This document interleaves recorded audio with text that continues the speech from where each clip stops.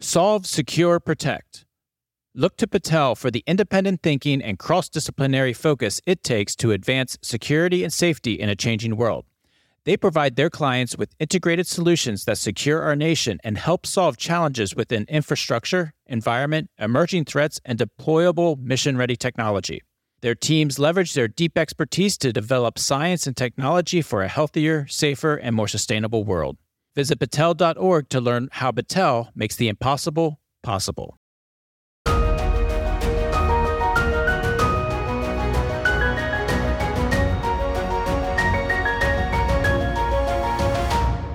Welcome to From the Crow's Nest, a podcast on electromagnetic spectrum operations, or EMSO. I'm your host, Ken Miller, Director of Advocacy and Outreach for the Association of Old Crows. Thanks for listening. Welcome to our second episode today here at AOC 2021. I want to thank Mercury Systems for sponsoring all the episodes today. Mercury is a leader in making trusted, secure, mission-critical technologies profoundly more accessible to aerospace and defense. You can learn more at mrcy.com. An important part of AOC 2021 is bringing our community around the world together to discuss the latest developments in EW and EMSO. And this year, we have several community business meetings that are happening here. They're not part of the official agenda, but they are happening throughout the week, so we can be a central meeting place for our community. One such community meeting is that of SOSA, the Sensor Open Systems Architecture Consortium. Earlier today, they held a reference architecture briefing and panel discussion. 2021 has seen a lot of momentum in and around SOSA, including the recent release of new SOSA Technical Standards 1.0. And the panel discussion today focused on recent milestones and what's on the horizon, including presentations on SOSA activities by a panel of government and industry leaders. The panelists for today included Mr. David Tremper. He's the Director of Electronic Warfare in the Office of the Undersecretary of Defense for Acquisition and Sustainment, Mr. Giorgio Bertoli, Director for Spectrum Dominance and Intelligence Portfolio, CISSP, Dr. William Connolly, the Chief Technology Officer for Mercury Systems, and Dr. Niraj Srivastava, Vice President of Pacific Defense. Let's listen in.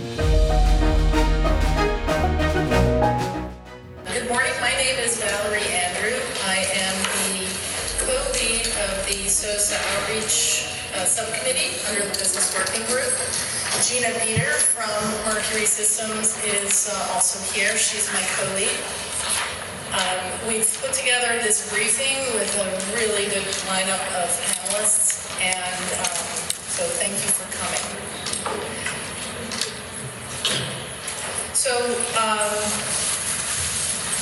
as I mentioned, we have 4 panelists up here. The goal of this briefing is to introduce those of you who are not familiar with SOSA to the consortium and to the technical standard, and explain how and why these initiatives are important to the defense community. And copies of the slides will be available to all of you through the link at the end of the presentations.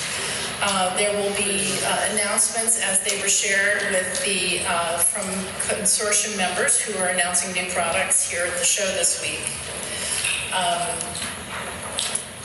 To open it up, we have a welcome note from Dr. Charles Bay Johnson from Booz Allen Hamilton. So I'd like to pass it over to him. Thank you for coming.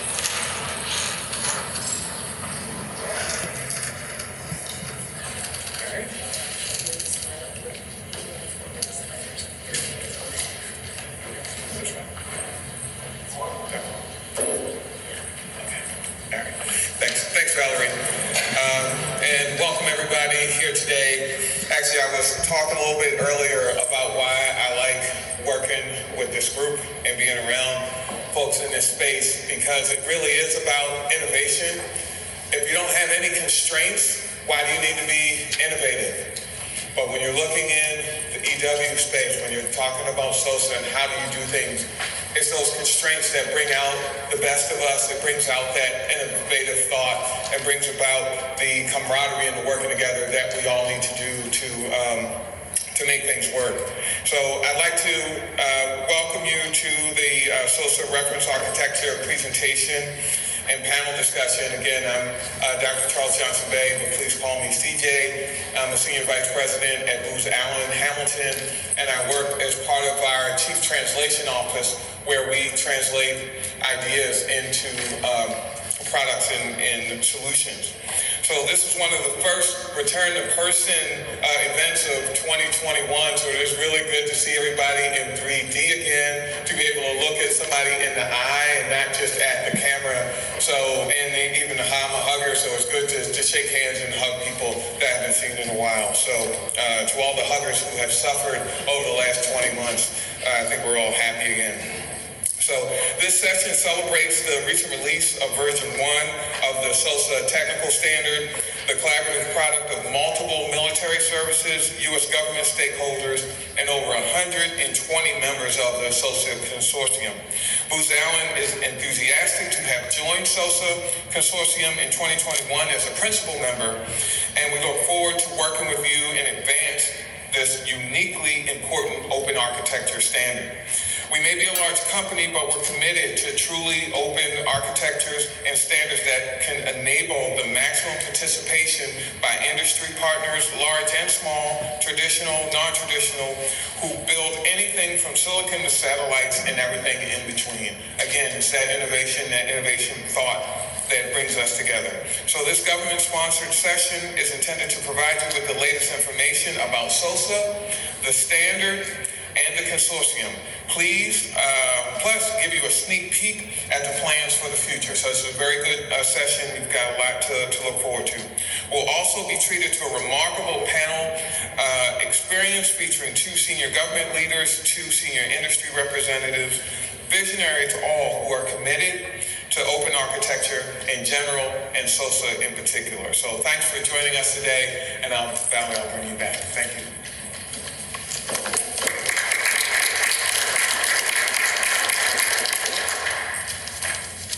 Thank you, CJ. So I'm going to give you a brief highlight of the consortium and some of the milestones, and then you'll get the meat of the panel. As you can see on here, the order that we have, Mr. Tremper is not currently in the room. We do expect him to come, so if he's not here in the next few minutes, then Dr. Conley will take the lead on it. So we'll just reverse the order a little bit. All of our speakers' bios are in the handout that you should have all received in walking in. And to that note, there was also a sign-up sheet. So if you did not sign up, we would appreciate if you would do so before leaving.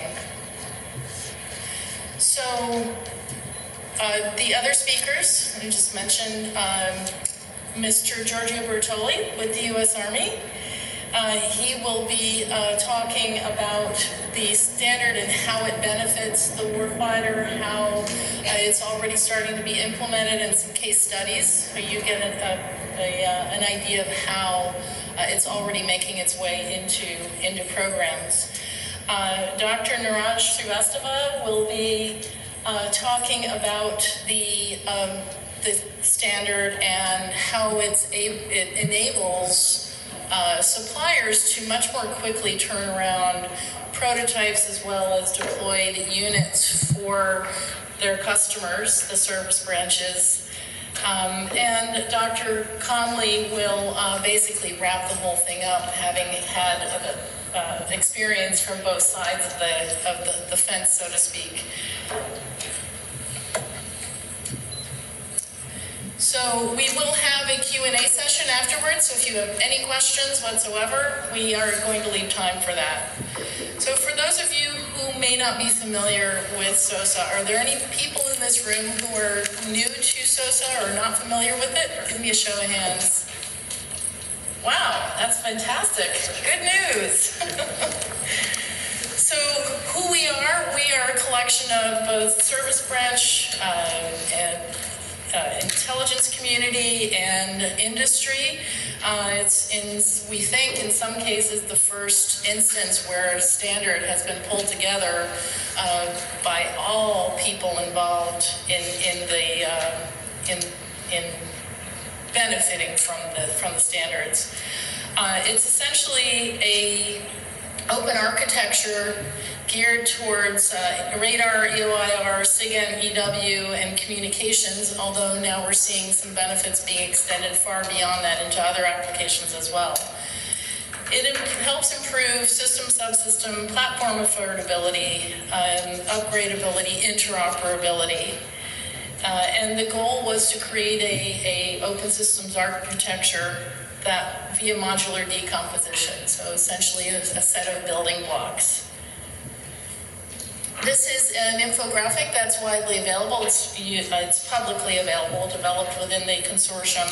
It essentially shows the relationship between the different standards, the different organizations. On the left, you can see the DoD and intelligence community side, the standards that were developed under those different groups, bringing it all together with standards that were developed within the industry, which you see on the right side. And together forming an open systems architecture that leverages the best of those different architectures or initiatives. So just briefly, we had, this is from the last time that we actually gave a presentation, which was in 2019. As CJ mentioned, it's been 2 years for most of us to see each other in person. So we have 8 sponsors currently. We had 1 less in 2019. We doubled our principal membership from 2019, 8 to now 17.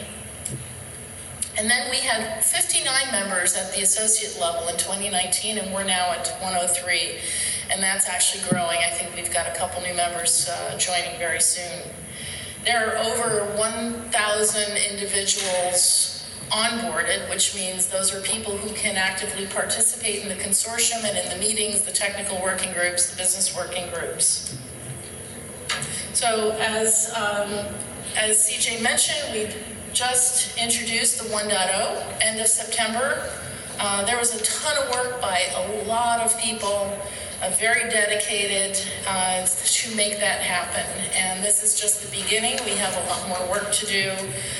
We have a conformance program to put together. That's going to take on a lot more work.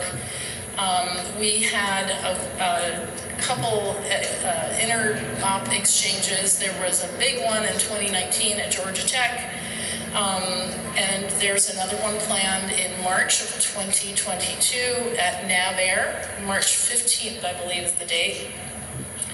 And there will be more to come. So we did have a face-to-face technical interchange meeting in September in Huntsville that was attended by over 600 people as well. So there were quite a few demonstrations there, which made Ilya very happy. So this is a little bit outdated. I did this for AUSA, sorry. But there was a series of Plugfests done at Aberdeen at the Open Innovation Lab. That's just the beginning of several Plugfests that they are doing on their behalf. Of course, we have the AOC briefing panel today and the March event that I mentioned. So that's pretty much it for the highlights of SOSA. Ken is... Okay. So let me introduce Dr. Conley. He's with Mercury Systems. At one point, he also held the role that David Tremper is currently in. So let me just... And this is the advantage of not having charts. Therefore, you guys only have to look at me and my smiling face as opposed to the charts. So first off, good morning, everybody. It is awesome seeing three-dimensional representations. The interesting part about previously looking at everybody on a computer screen is you could actually see the smiles. I'm assuming that everyone is smiling. If you are not smiling and you are unhappy, Kilo, thank you. You look smiley. Or is that just your mustache that is turned up on the end somehow? Anyway, it's like you went to sea for a couple months and came back. But anyway, so awesome to see everybody in person at three-dimensional representations. So one of the things that I think is unique that I actually wanted to do, and now that I'm speaking first, I will do. We're going to do a quick show of hands. And so in that, how many folks are currently in government? So either military, civilian. How many people are currently on the industry side? Good deal. How many people are currently on the industry side but used to be in government? A couple of us. How many people are currently in government but used to be in industry? Awesome. So with that in mind, we rounded out the room a little bit. For all of us, as we sat down and we heard, Ms. Shu's comments earlier this morning around what does it take to have an innovative ecosystem, by doing that simple show of hands, that is the innovative ecosystem that in large part we need. One of the jokes that I told last night as we were at the happy hour was in many ways how I visualized being a program manager on the government side of the table was managing dissatisfaction. If the user said that they hated the capability, but industry and the taxpayer felt great, we did it wrong.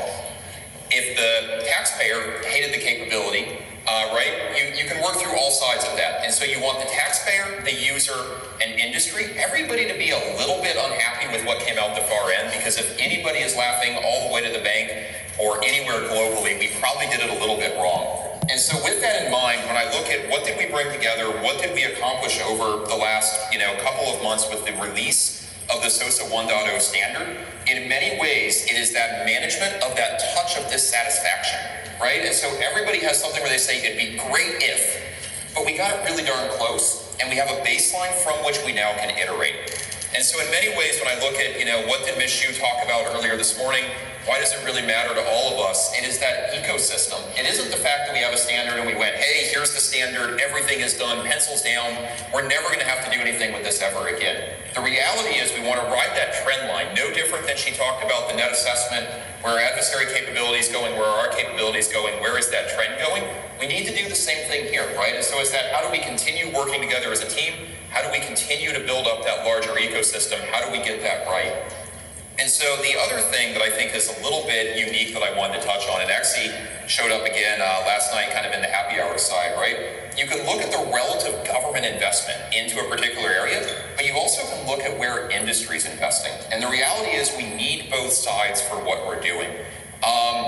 I would offer it as a group here today. I don't think we're going to solve it. There are challenges with how the government buys software and how industry generates a return on investment with a only software-based capability, right? So it's easy to hold up my phone and say I want an app store, which is, reminiscent of this, and to say, hey, this is exactly what we need to go get there. It's one thing when you can monetize a return off of that. In comparison, I think what we have accomplished to date and what I'm excited about looking 2 years into the future with SOSA is we've done the hard work, we have reached consensus. We now have the ability to go through and actually generate that return that all of us were betting on, that ultimately means we're delivering a capability, we're fielding it faster, we're updating it in the field faster, we're able to do those things that we necessarily need to go do. To provide a little bit of interesting operational context. So Moore's Law, the doubling of transistors every 18 months, all of us are used to writing that. In many reasons, it's the reason we've replaced our computers every 2 or 3 years, for the vast majority of our adult lives.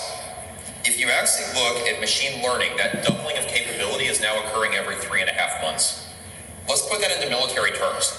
In military terms, that means at the end of a year, your system's 1% the capability. At the end of 2 years, it's 1%. At the end of a decade, a typical acquisition cycle that we want to go out and field something is 1/1,000,000th. But then look at how the Navy goes to sea. You write the requirement, you go out, you build the capability, you test the capability, you field it on enough aircraft that you can give it to somebody that they can go do a pre-mission workup, you then go train them, you then do the checkout rides, you then go out and you deploy. And so if you look at that, and let's say it's about 5 years, you're talking 1/100,000th the capability at the end of that mission versus what you went in with the requirement. If we can control what are the interfaces that are discoverable, how we as a human are going to interact with that system, can we actually swap out a card underneath the hood? Can we swap out an algorithm? Does that now mean a system where you used to be able to see this far, you now can see farther? You now can deal with false targets better, so you're putting necessary information in front of a user so they can go ahead and make that necessary decision in a very timely fashion.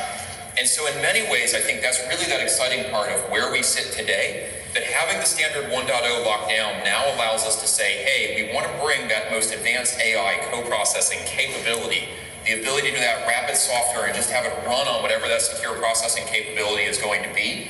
We have that ability through the SOSA 1.0 standard to accomplish many of those things. And so with that in mind, the final thing that I would offer before turning things over to Giorgio is, from my experience in the Pentagon and what I now see, is everyone really wants the ability to go one level down in their supply chain. right? And so if you're buying an aircraft, you want the ability to go down and say, I want to be able to upgrade my radar, and you want that to be an open standard which is discoverable.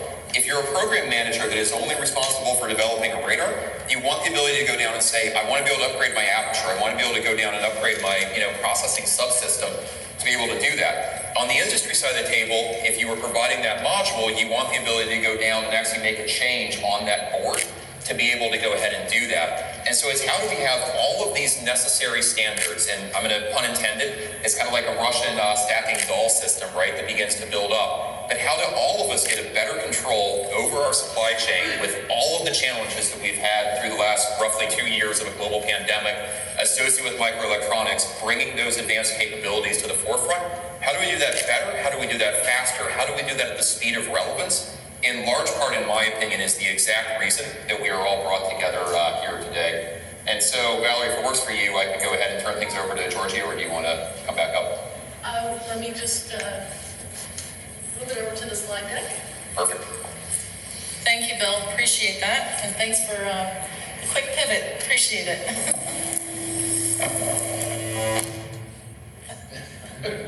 That's EW, right?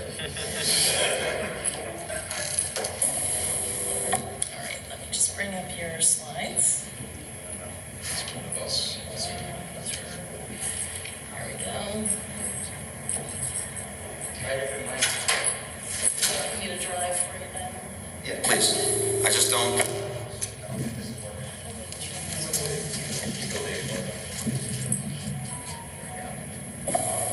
No. Yeah, let's try this. I think I made it. Hear you without the mic. Yeah, I can project. That's fine. I'm Italian, so I can speak loud. Yeah, all right. It's good to stand. Just hit the down button. Yep. Down. Yep. All right, good morning. I do second Bill's comments. It's great to see people live. I do hate talking to a computer screen. I never know if any of my jokes land. But it is great to be here, and it's great to see such a good showing at this symposium, and specifically this session, really what I mean. I cannot reiterate how excited or passionate I am about this specific subject, right? I truly believe that what we're doing here, what we're trying to do here, can revolutionize how the Army or the DoD really fields C5ISR technologies in the future, right? To an unprecedented amount. From an S&T perspective, which is what I do, I have self-interest, right? Because it actually allows me to go straight from the lab, right, into a vehicle, out to the field to show some fancy new capability that I've been working on, as opposed to trying to kludge it into a vehicle, which takes me lots of money and a whole bunch of time. So with that, like I said, really happy to be here. I got my pass, I'm ready to go. I had a big decision to make on which banner to pick this morning, right? They had one that was like a big giant bold-lettered nerd, but I figured that was too obvious. So I went with Captain of the EMS Enterprise, which is subtle, yet leaves zero ambiguity. See, I'm glad a couple of people left. Okay. All right, so I think you've seen this slide already. The only point I want to make on this slide, not about the ecosystem, is that when I speak, I tend to talk about CMOS and not SOSA, right? CMOS, as far as I'm concerned, is the Army's instantiation or reference model, if you will, of SOSA. The two, I believe, are 100% compatible, and if you disagree, I will happy to have a strong word of discussion with you later after the meeting. Right, but they are, all right, and as a matter of fact, right, the technical lead for CMOS for the Army is the technical lead for SOSA, so I can't get more synchronous than that, right? So once again, the Army calls it CMOS, the DoD calls it SOSA, and the standards body calls it SOSA, but as far as I'm concerned, the two are synonymous. History-wise, I love this chart, right? Not to take anything away from the SOSA guys, right? But we were first, right? CMOS started in 2013, and I'll tell you a funny story, right? So 2013, the war was 10 plus years into its making, and we, S&T, APNT was part of the problem, right? For a decade now, we've been fielding quick reaction capabilities, right? Kludgy systems to deal with the IED problem and to deal with other electronic attack problems and sensing problems. And here we were one day, somewhere in 2013, a group of us standing in our courtyard with one of the vehicles that came back from the field that we had to add yet another capability onto. And we were just sitting looking at this thing in awe. It could have been horror or shock, one or the other, something, right? But this thing was ridiculous. It made Frankenstein look handsome, right? I mean, it had a dozen antennas. I'm not exaggerating, 4 different radios, 5 GPS receivers, all dedicated to individual capabilities. It was a monster, right? And by the way, it was completely out of swap. The 400 amp alternator on the damn thing couldn't keep up. That was not even big enough anymore. At that point, we kind of realized, look, there's got to be a better way to do this, right? There's no way we can sustain this long term. And that's when we started, right, the beginnings, if you will, of what SOSA, CMOS and SOSA became, right? In 2015, as you can see my timeline there, right, SOSA actually was established. And from that point forward, as you know, the two really became one, right? We were happy to provide, I guess, an initial leg up to SOSA, and we've been working lockstep with them throughout the whole time now. And then coming to 2021, which is now, right? 2 big milestones for the Army. In 2021, we had our very first ACDD approved for CMOS, right? The CMOS mounted form factor, which is huge news, right? I have a slide on it later. And then, of course, what we're here for today, which is SOSA 1.0 release. So I'm hoping that, 15, 20 years from now, when historians look back, they're going to see this panel as the last drop in the bucket to take SOSA over the edge, right? And everybody's in there. And statues will be made of us, right? All right, so what has the Army done? Like I said, we've been doing this for almost a decade now, right? So we have a lot of real things that we can point to that this thing actually works. So these are just some examples of all of the different things that we have done to show what the benefits of implementing an open architecture can do. The CMA system, unfortunately, I apologize, because this is a distro-weight briefing and some of the new tech guidance, some of the names of these systems were redacted, so they're completely meaningless now. But I'm hoping some of you can recognize what some of these systems actually are already without me telling you what they are. But the one that says CMA system, the green one right there, right, that was actually for a special customer, right? And what they wanted to do is they wanted to show that they could have a mounted and dismounted system that was interoperable, right? They had both mounted and dismounted operations. So what you see there is actually a 3-car chassis that you could put in a rucksack. And then they can walk up to their vehicle, right? They can take one of the cards out, put it in the vehicle, and then take advantage of the additional horsepower and amplifier output that the vehicle could have. And we demonstrated that, and it worked beautifully, right? The SDR one right there, that's the one that I love as an S&T guy, right? So that, I can say the name on that one because that's a commercial thing. That's an NS310, right? Simple little box that my developers in the lab love to use. It's relatively easy to program. If they want to try something in hardware, that's the box that they tend to gravitate towards, right? Well, we actually turned it into a CMOS card. So now, they can put it on that, and I can go right from the lab right to a vehicle outside, right? And take it to the field and show what it can do. And several other examples, right? The pod there, I'm hoping people can recognize. We do have APNT applications, and now even the radio community is coming on board with several waveforms from multiple radios being implemented into cards. We're even getting into digital radio heads. So funny story, right? We had Dr. Jetty, when he was still ASOL, in the building about a year or so, somewhere in there. And we were showing him CMOS, and we're so proud. Look, we got this whole modular open architecture, SOSA and CMOS, and he fixated on the cabling and all the plugs. It's like, you still got way too many cables. What are you going to do about the cables, right? So, and he's right? Cabling will still eat your lunch a little bit. CMOS certainly helps, but it doesn't alleviate the whole problem. So one of the things we're pushing into now is the whole radio head concept, right? Where you put as much as you can right by the antenna to minimize the cable. So, CMOS mounted form factor. Like I said, I'm incredibly proud of this one, right? We helped get this requirement up and running. We're supporting the PMs and trying to implement them now. And we actually already have demoed certain capabilities, right? We have a proof of concept that tried to integrate, as you can see there, PNT, comms, and some C2 applications all in one common chassis. And this was just demoed at a field event that I apparently can't mention because it was redacted off the chart. Right, so we're moving forward. As far as I'm concerned, this is huge, right? So look what we're trying to do, right? In one common form factor, mission command, PNT, comms, and EW. Right? From the S&T side, we're still innovating, right? As Bill mentioned, the standard is not done. It will never be done. There's always going to be extensions to it that need to happen, right? One of the platforms we're looking at now is high altitude. High altitude seems to be in vogue right now. I personally believe in it. I'm a big fan of what can be achieved at those elevations, but it has different considerations, right? At that altitude, the temperature is -40 to -60. Landing is not necessarily a lovely little parachute land, right? So you have to have some significant shocking and vibe. So we had this one-car chassis developed, and we actually put two of them on the gondola there, as you can see, a single-board computer, if you will, and a digital receiver, and we flew it. We flew it just this past October over the Great Plains of North Dakota, right, at altitude.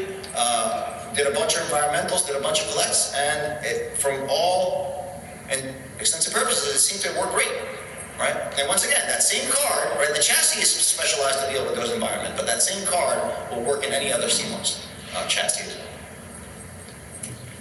Right? Here's another one, like interoperability is huge, right? Huge. I cannot stress that enough, right? So one of the great things about SOSA is that we can share resources with our sister services, right? And we have demonstrated this, and I believe we have live demos here as part of the symposium as well.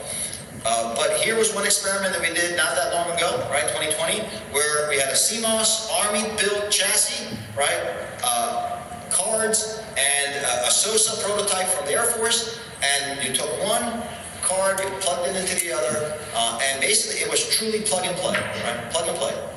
No changes needed, the thing just worked.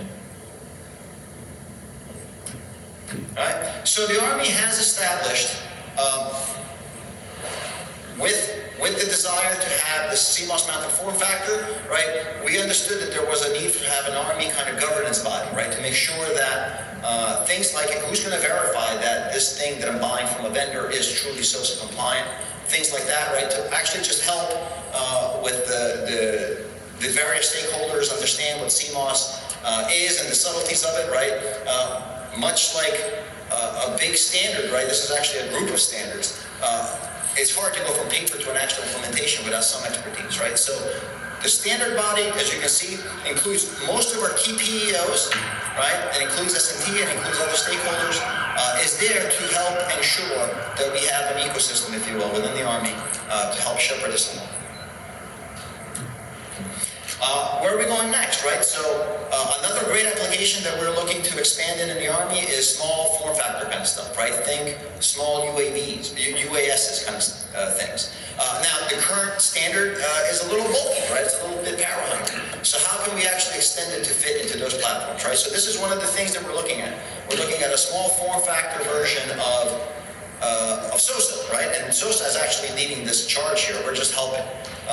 So this is just one example of it. VNX is a standard that significantly reduces the form factor of the standard. There's also a half VPX version, I believe, right, that we're looking at. So once again, there are going to be cases where we have to expand this standard, but the architecture will remain.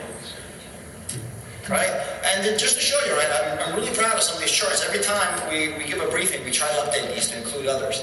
But there's a huge ecosystem building, right? I actually took a walk around the floor this morning, and I'm happy to see, right, every time I do one of these things, how many different booths have some sort of CMOS card or flavor to them, right? So these are all companies that build chassis, right?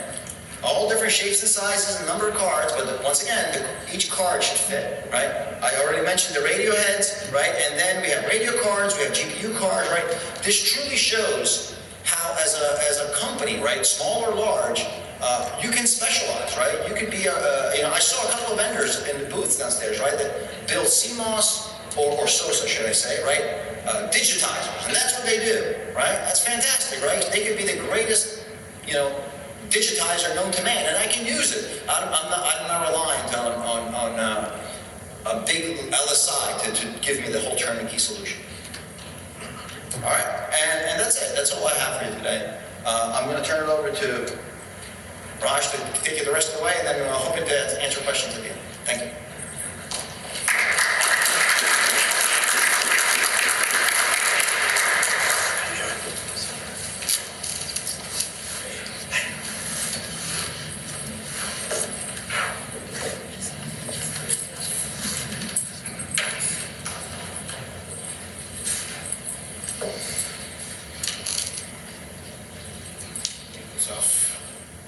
Good morning. I guess we can't do this on Zoom or thing. And we have a yay! We can do that here. We cannot do that on Zoom. The whole system will break down.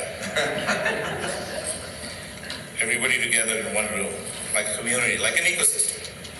That's going to be the key word. So this is the kind of a strange panel. I think we are vehemently in agreement with each other. Panel is supposed to have some tension, but there seems to be no tension in this panel. I feel like the most handsome one of all.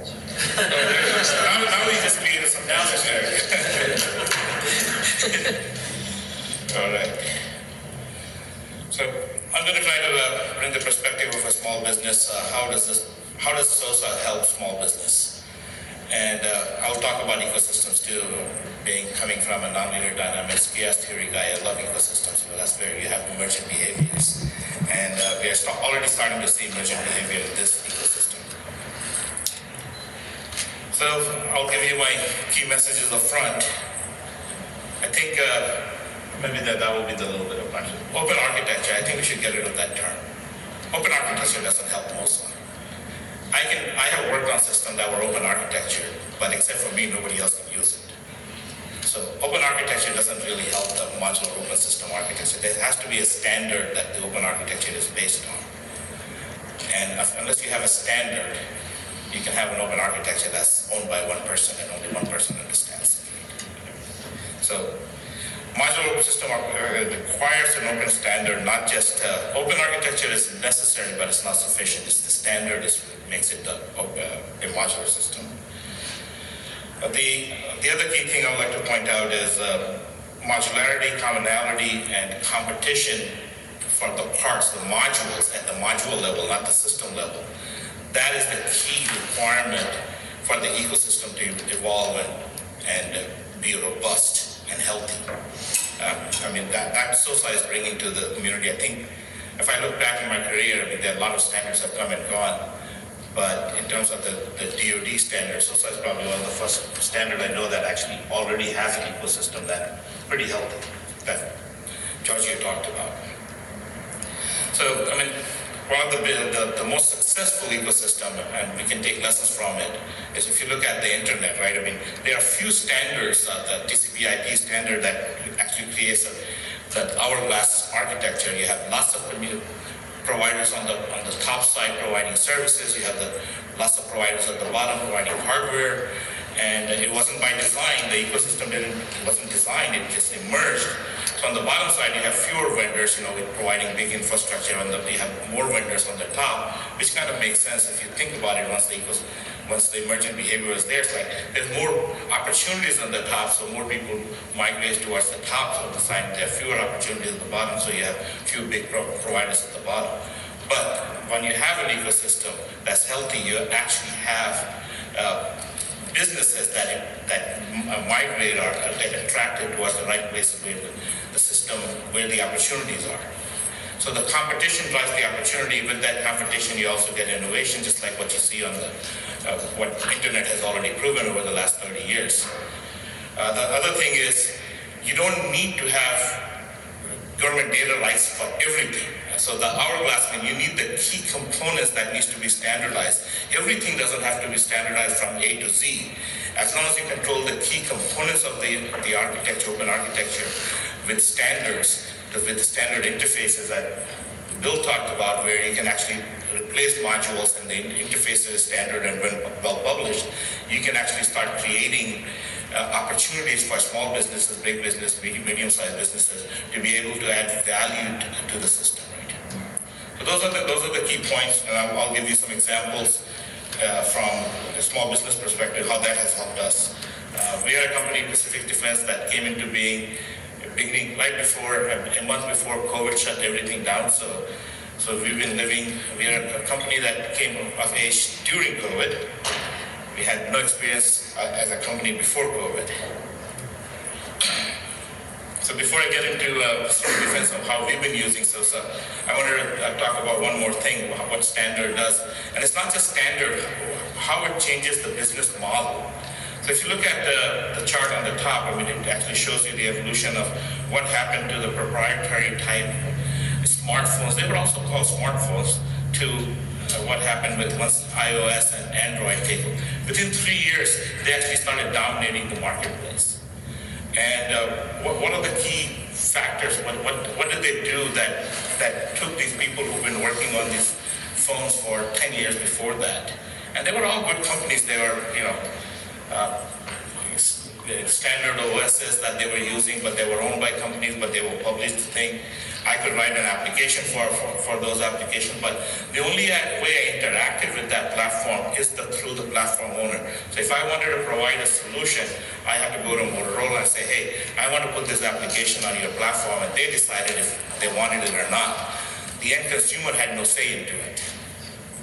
What iOS and Android did was they changed that model completely.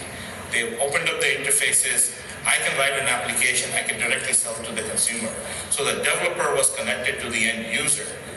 The platform provider provided the platform, but it allowed you to be connected to the marketplace directly. So now you have a larger providers and larger consumers, and it opened up the marketplace. And within 3 years, they dominated the market, and now there's nothing else left, right? If you look at it today. So having an open standard is also going to open up opportunities for small business like specific defense and middle-sized large businesses to be able to provide services to drive innovation that the warfighter needs at a much faster pace, as Bill was pointing out in his very eloquent opening remarks. So what SOSA is doing is not something, in some sense, something absolutely new. I mean, it has been done in other areas before, definitely in the commercial market. I used to work at HP at one of my previous slides, but the standard, so they went through a very painful transition when I was there, going from a lot of proprietary stuff to open system, going from proprietary supercomputers to standard-based clusters to cloud. But it was a painful transition for them, right? But it can be done. It has been done before. And that's what SOSA and CMOS is bringing the opportunity, and as a small company, that's our bread and butter at this point. So how's it been helping us over the last year and a half? So we came into existence in January 2020. March, everything shut down, and we couldn't even have our first all hands together so we can all get together and say, hey, we are a new company. That was done on Zoom at the time before we moved to Teams. But with the lockdown, with everybody distributed, we have people working from home, mostly working from home, people distributed from East Coast to West Coast, North to South. We have people in Indiana, in Florida, Boston, California, Seattle, people distributed all over. But with that distributed set of people, just about 100 people, what we have been able to do for a year and a half, using the standard, so we leaned forward. At the time, it wasn't even the SOSA reference architecture 1, it was a snapshot 3. We said, okay, we're going to adapt the architecture, and we're going to build our systems using CMOS SOSA snapshot 3. And we started walking down that path. And very quickly, we were doing a quarterly demo, and many of you have probably been on our quarterly demo. We were doing it on Teams. On marching on the CMFF path. So we're doing a full CMFF demos, something that Georgia talked about, in a CMOS box, combining EA mission, SIGINT mission, comms mission, all in one box, supporting the tools from the S2 community, from the Army S3 community, and S6 community. And we've been progressively using an agile model. I mean, every quarter we've been adding more capability to that box. And it's not by ourselves. I mean, we source things from other vendors from the ecosystem. We get a card from Herrick, we will get a card from somebody else. But creating that whole complete system and trying to drive leveraging the SOSA ecosystem, SOSA standard to create capabilities, but do that very quickly, in a very agile fashion. So what we have noticed is that, and be able to integrate third-party software. I mean, I shouldn't just say hardware. Bringing in other third-party software. So if you look at the chart over there, in that 1 year, we integrated all these different hardware and capabilities, but we also brought in third-party software that's shown on the capability, taking things as a GFE like Army's EWP&P program to be able to do EA capability, so the soldier doesn't have to learn a new UI to do EA capability and do modeling and sim for the electronic warfare.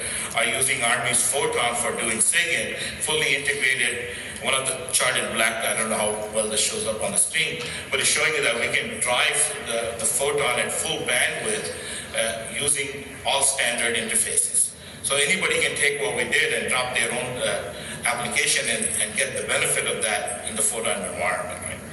So we've noticed that in about 14 months we were able to take a bare-bones system, put the cards in, start integrating software, not just ours and third-party software, and actually show full capabilities to the warfighter in less than a year. And what we also noticed, based on, I've worked at many primes and bigger companies, I was doing that at a 10 times the pace at 1/10 the cost. One of my initial IRAD, I went to my CEO and I said, I need about this much IRAD money to get started. And he laughed at me and said, you're never going to get that done with that kind of money. He said, you need 10 times that much money and we don't have it. I don't want to throw any money at this. I just believe in this, it will work. And to this day, he actually made me put that on the chart. That you need to talk about this, that you guys got this done in that little money thing. So that's the key message here, that standards that drive not just innovation, but also reduction in cost and schedule. That's how we can keep pace with the threat, is by leveraging standards like SOSA, so you can innovate at a modular level and all the modules together. Bring up the system, and that system is what we need to base the threat, right? So that's the lessons that we learned very quickly in the last year and a half, how SOSA can help us. And we are a company, we are doing, you can come to our booth, you will see that we are actually doing real things with these CMOS SOSA systems. It's not just a concept or a card or a SMT thing, we are actually building systems. The SOSA ecosystem is, we've talked about this, it's not quite the Apple ecosystem that's shown over here, but it's growing and it's robust, and it's a nice competitive landscape. It's what makes us better. It's kind of like being in a race. If you just run by yourself, your timing will be X. But when you're actually in a race, when somebody is driving you in front of you, you have to look over your shoulder, you actually do better. Your timing is much better when you're actually competing. Right? So that competitive ecosystem is going to make us all better collectively, and that's the best for the warfighter. Hopefully we will have more questions. That's my position here.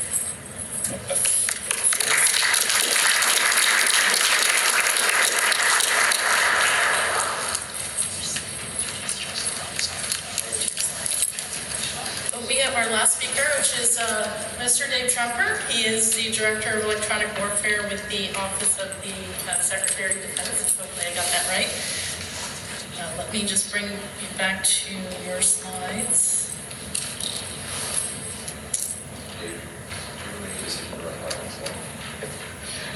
And then we'll take your questions after.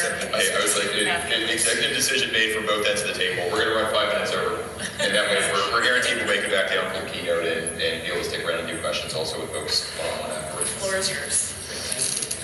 So yes, I am Director of Electronic Warfare, Office of Secretary of Defense, Acquisition and Sustainment, right? So I'm on the acquisition side, despite having grown up in the S&T world. So I started in Navy S&T, went on to Office of Naval Research, went to DARPA, before coming over to the acquisition side, thinking I was going to change the world, right? I had fought the valley of death and I was going to help fix it. What I discovered is there's some even more fundamental challenges in the way we acquire EW system that need to be addressed even before we can get to that valley of death fight. And open architectures is one of those things. So just for context of what I'm going to talk about in regards to CMOS and SOSA and the value they provide, I'm going to throw up a little bit of military RF irony here, starting with Marconi all the way back in the beginning, right? Discovery that you can communicate information across the radio frequency spectrum. And almost immediately we saw in the Russo-Japanese War that if one side turned up their radios really loud, they could prevent the other side from talking, right? So almost immediately people figured out how to manipulate the spectrum to take advantage of it. And so we saw jamming emerge from that. And there was a discovery that you can look at those signals and figure out who's talking. And so you have the SIGINT community evolve. And then there's a recognition that as traffic passes between RF transmitters and receivers, there's some interference there. And you see this telemobile scope shows up, and then the evolution of radar happens. So the first 100 years of military RF evolved into these various different RF using communities that are effectively created stovepipes in the way we use the RF spectrum. And those stovepipes don't just exist in the way the spectrum is used, but they also exist in the way the spectrum is acquired. Right, so within ANS, if you look at the Department of Defense and how we acquire spectrum using systems, what you will find is acquisition programs that are doing radar EW, acquisition programs that are doing comms EW, acquisition programs that are doing radios, that are doing radars, that are doing PNT, that are doing SIGINT. They're all disconnected. Right? They are acquiring systems for their purpose. They're acquiring their hardware, they're acquiring their software, they're acquiring their applications for their purpose. There is no crosstalk that happens between those acquisition programs historically that would allow them to leverage across those different acquisition programs, across the services. But I think as RF spectrum using professionals, as we all are in this room, you recognize that if you step away from the application, if you step away from the platform, then suddenly there is an opportunity to get bang for the buck investment. The dollar invested here in, say, detecting a low probability of intercept signal actually can multiply by 4 because the other services, the other communities need that capability.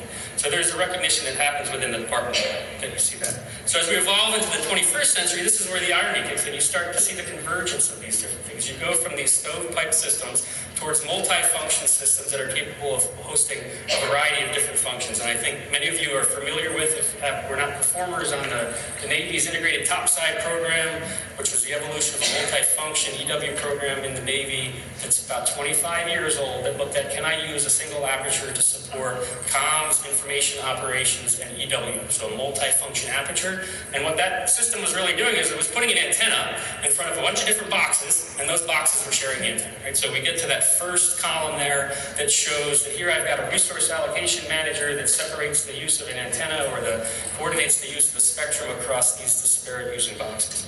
So as we follow that evolution, CMOS and SOSA come to the front. We start to see more multifunction programs show up. We see the evolution of software-defined radio, and we see these opportunities where now an RF function can exist as a software application rather than its own independent box. And so you start to get to real multifunction value, the use of a single box to support multiple missions.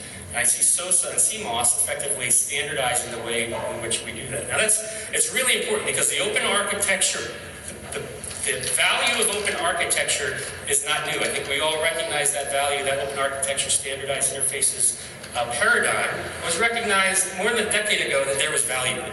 The problem was everybody was trying to do it, right? So you had different open architectures, different standards coming in from all over the place, and so it became challenging for any entity to identify the horse that they wanted to ride on for that open architecture, and it became risk. So when you looked at the acquisition programs and you looked at why aren't acquisition programs implementing standard open architectures that the government owns, right, that the government can validate, as was pointed out earlier, can show that functionality is compatible with this government open architecture, it equated to risk. And a perfect example of this was managing submarine EW systems. About a decade ago, we were looking at an open architecture that would allow radar comms and EW functions to coexist as software application on a shared hardware environment. The acquisition program was forward-leaning. They wanted to own the risk of defining what that open architecture looked like, the layers that were in between that system that provided the openness there. There was an acquisition shift, a new acquisition PM came in, and that new acquisition PM didn't want to have the risk of saying what those interfaces should be, or defining where the interfaces should come from. And so they said, no, we're going to throw this over the fence. And what you ended up with was an open architecture that had potentially a proprietary pin that defeated the entire purpose, right? So I think many of us have experienced that. Yes, it's open, it's used as the SPIDA standard, it's fantastic, but then when you lift the hood, what you discover is that there's a power pin or something that's proprietary, and that in and of itself means you have to go to that vendor to use that system because it's not actually open. It just checks the boxes for being open. Right? So what's the value that I see SOSA and CMOS bringing to this is the way that they did it and how they got traction with it, right? So many people tried to do it, many people failed, but what SOSA and CMOS did is they built a consortium, right? They went from the bottom up, they did a grassroots campaign, and they got developers actually implementing CMOS and SOSA standards within their boxes and then propagating that up. Right? So instead of the acquisition PM saying, thou shalt use SOSA and CMOS, what the acquisition PM and even the PEOs were seeing was vendors that were submitting proposals that said, we are SOSA and CMOS compliant despite not being required to. Right? And so when that happened, suddenly the acquisition PMs and the PEOs are looking at all these RFPs and they're comparing them and they're saying, this is a pretty standard way of building an RF system. Now I can snap the chalk line and reduce my own risk of dictating a standard and say, you know what, you're all going to be CMOS and SOSA compliant. That grassroots campaign got traction within the acquisition PM shops and the PEOs. So instead of trying to go from the top and going down and dictating that programs shall use these standards, what ended up happening was it propagated up from the bottom. You had users that were already using it, users that understood the value, users that understood the ability to move functionality across systems and share standards, and that became resonant in the programs. And so now what we're seeing is the propagation out of that. So the Army was one of the first that said, at the PEO level, thou shalt use these standards within my acquisition programs, multiple acquisition programs. Suddenly, Acquisition Program A invests in a capability. Acquisition B may discover that they need a similar capability. Now you reduce time, you reduce money, you move it across those acquisition programs, and it inherently gets across that boundary. What we're seeing now is it's propagating out further. So now, not just the originating PEO that said, thou shalt do it, you're seeing it propagate to the other PEOs, and other PEOs are saying, yes, you're also going to do it in my comms domain. You're going to do it in my PNT domain. And so now you really start to see the benefit of cross-service, cross-program pollination of new capabilities in RF spectrum using systems. So if you keep pulling that thread, of course I'm from DARPA, so I love the threads, and you look at what happens next, right? We've watched this divergence of RF functions over the first 100 years. Now we're starting to see this convergence of RF functions that's happening here in the first few decades. What comes next, right? If you start looking at all the challenges we have, signature control, managing our spectrum, deconflicting with spectrum music systems, interoperability across our spectrum functions, you start to look at a box that can inherently adapt itself based on what's its objective function. Does it want to have ISR? Does it want to communicate? Does it want to do EW functionality? And then it tailors its emissions based on that objective function. So instead of having disparate comms waveforms, here's my comms application, here's my radar application, here's my EW application, here's my PNT application, it's actually an EMSO box, right? And this EMSO box on the fly adapts what it's doing because it wants to know where it is. It wants to communicate information. It wants to understand the spectrum. It's harvesting information. It's harvesting spectrum energy out of the environment because it can observe.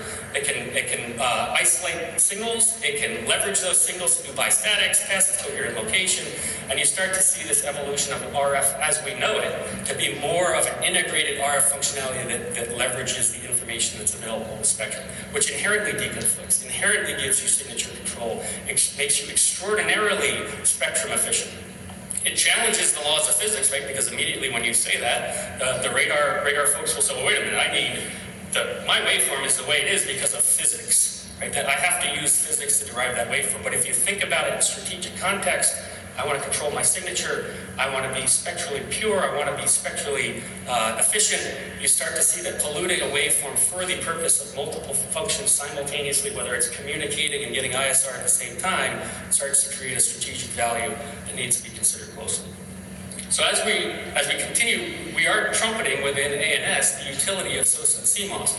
We are looking at capabilities and how do those capabilities migrate across the surfaces. So if the submarine community builds a capability that suddenly an EW person can recognize that capability is needed by the Army ground forces, I can take that algorithm and I can put it into the Army vehicle and have the functionality there. And I use those two examples very specifically because if you look at it from a surface level, you would say, well, what does a submarine have in common with a ground vehicle?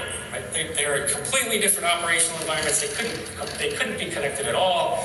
But if you look at a submarine operating at periscope depth, and you look at the real estate that submarine has for antennas, and you look at all the RF functionality that's happening on that sail, that submarine at periscope depth, it actually translates really well to a ground vehicle, and the real estate that a ground vehicle has for antennas, how they interfere with each other, how do you deconflict those different signals, and what you discover when you keep pulling the layers of that onion back is you find that at its heart, those are very similar EW RF challenges, and they are very compatible in terms of moving capabilities. So if a submarine EW RF comms system was SOSA compliant and an Army ground vehicle was SOSA and CMOS compliant, there would be the ability to leverage the investment that the submarine community made in an EW system or a communications capability and move it directly over to a ground vehicle.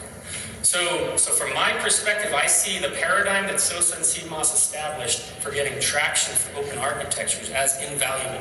Because I think many of us, probably in this room, fought for open architectures. We got to do it. We got to do it this way. They were all colliding. They weren't getting any traction. Ilya, Ben Petticourt up at the Army collectively created this consortium that percolated it up from the bottom. And what we have now seen is acquisition PEO level buy-in that's starting to bear the fruit that I think we want to see, both in terms of investment savings, but also in terms of time saving, development savings, and migration capability across different platforms. So with that, I think I'm open to questions and happy to hear what again.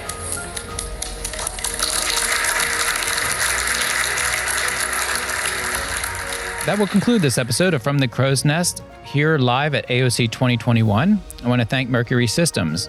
Mercury, innovation that matters by and for the people who matter. Thank you for listening.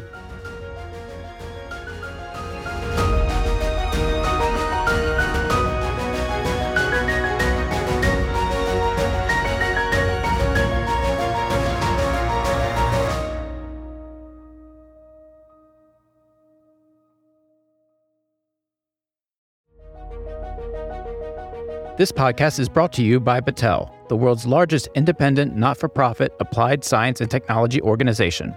Since 1929, their mission has been to translate scientific discovery and technology advances to benefit society.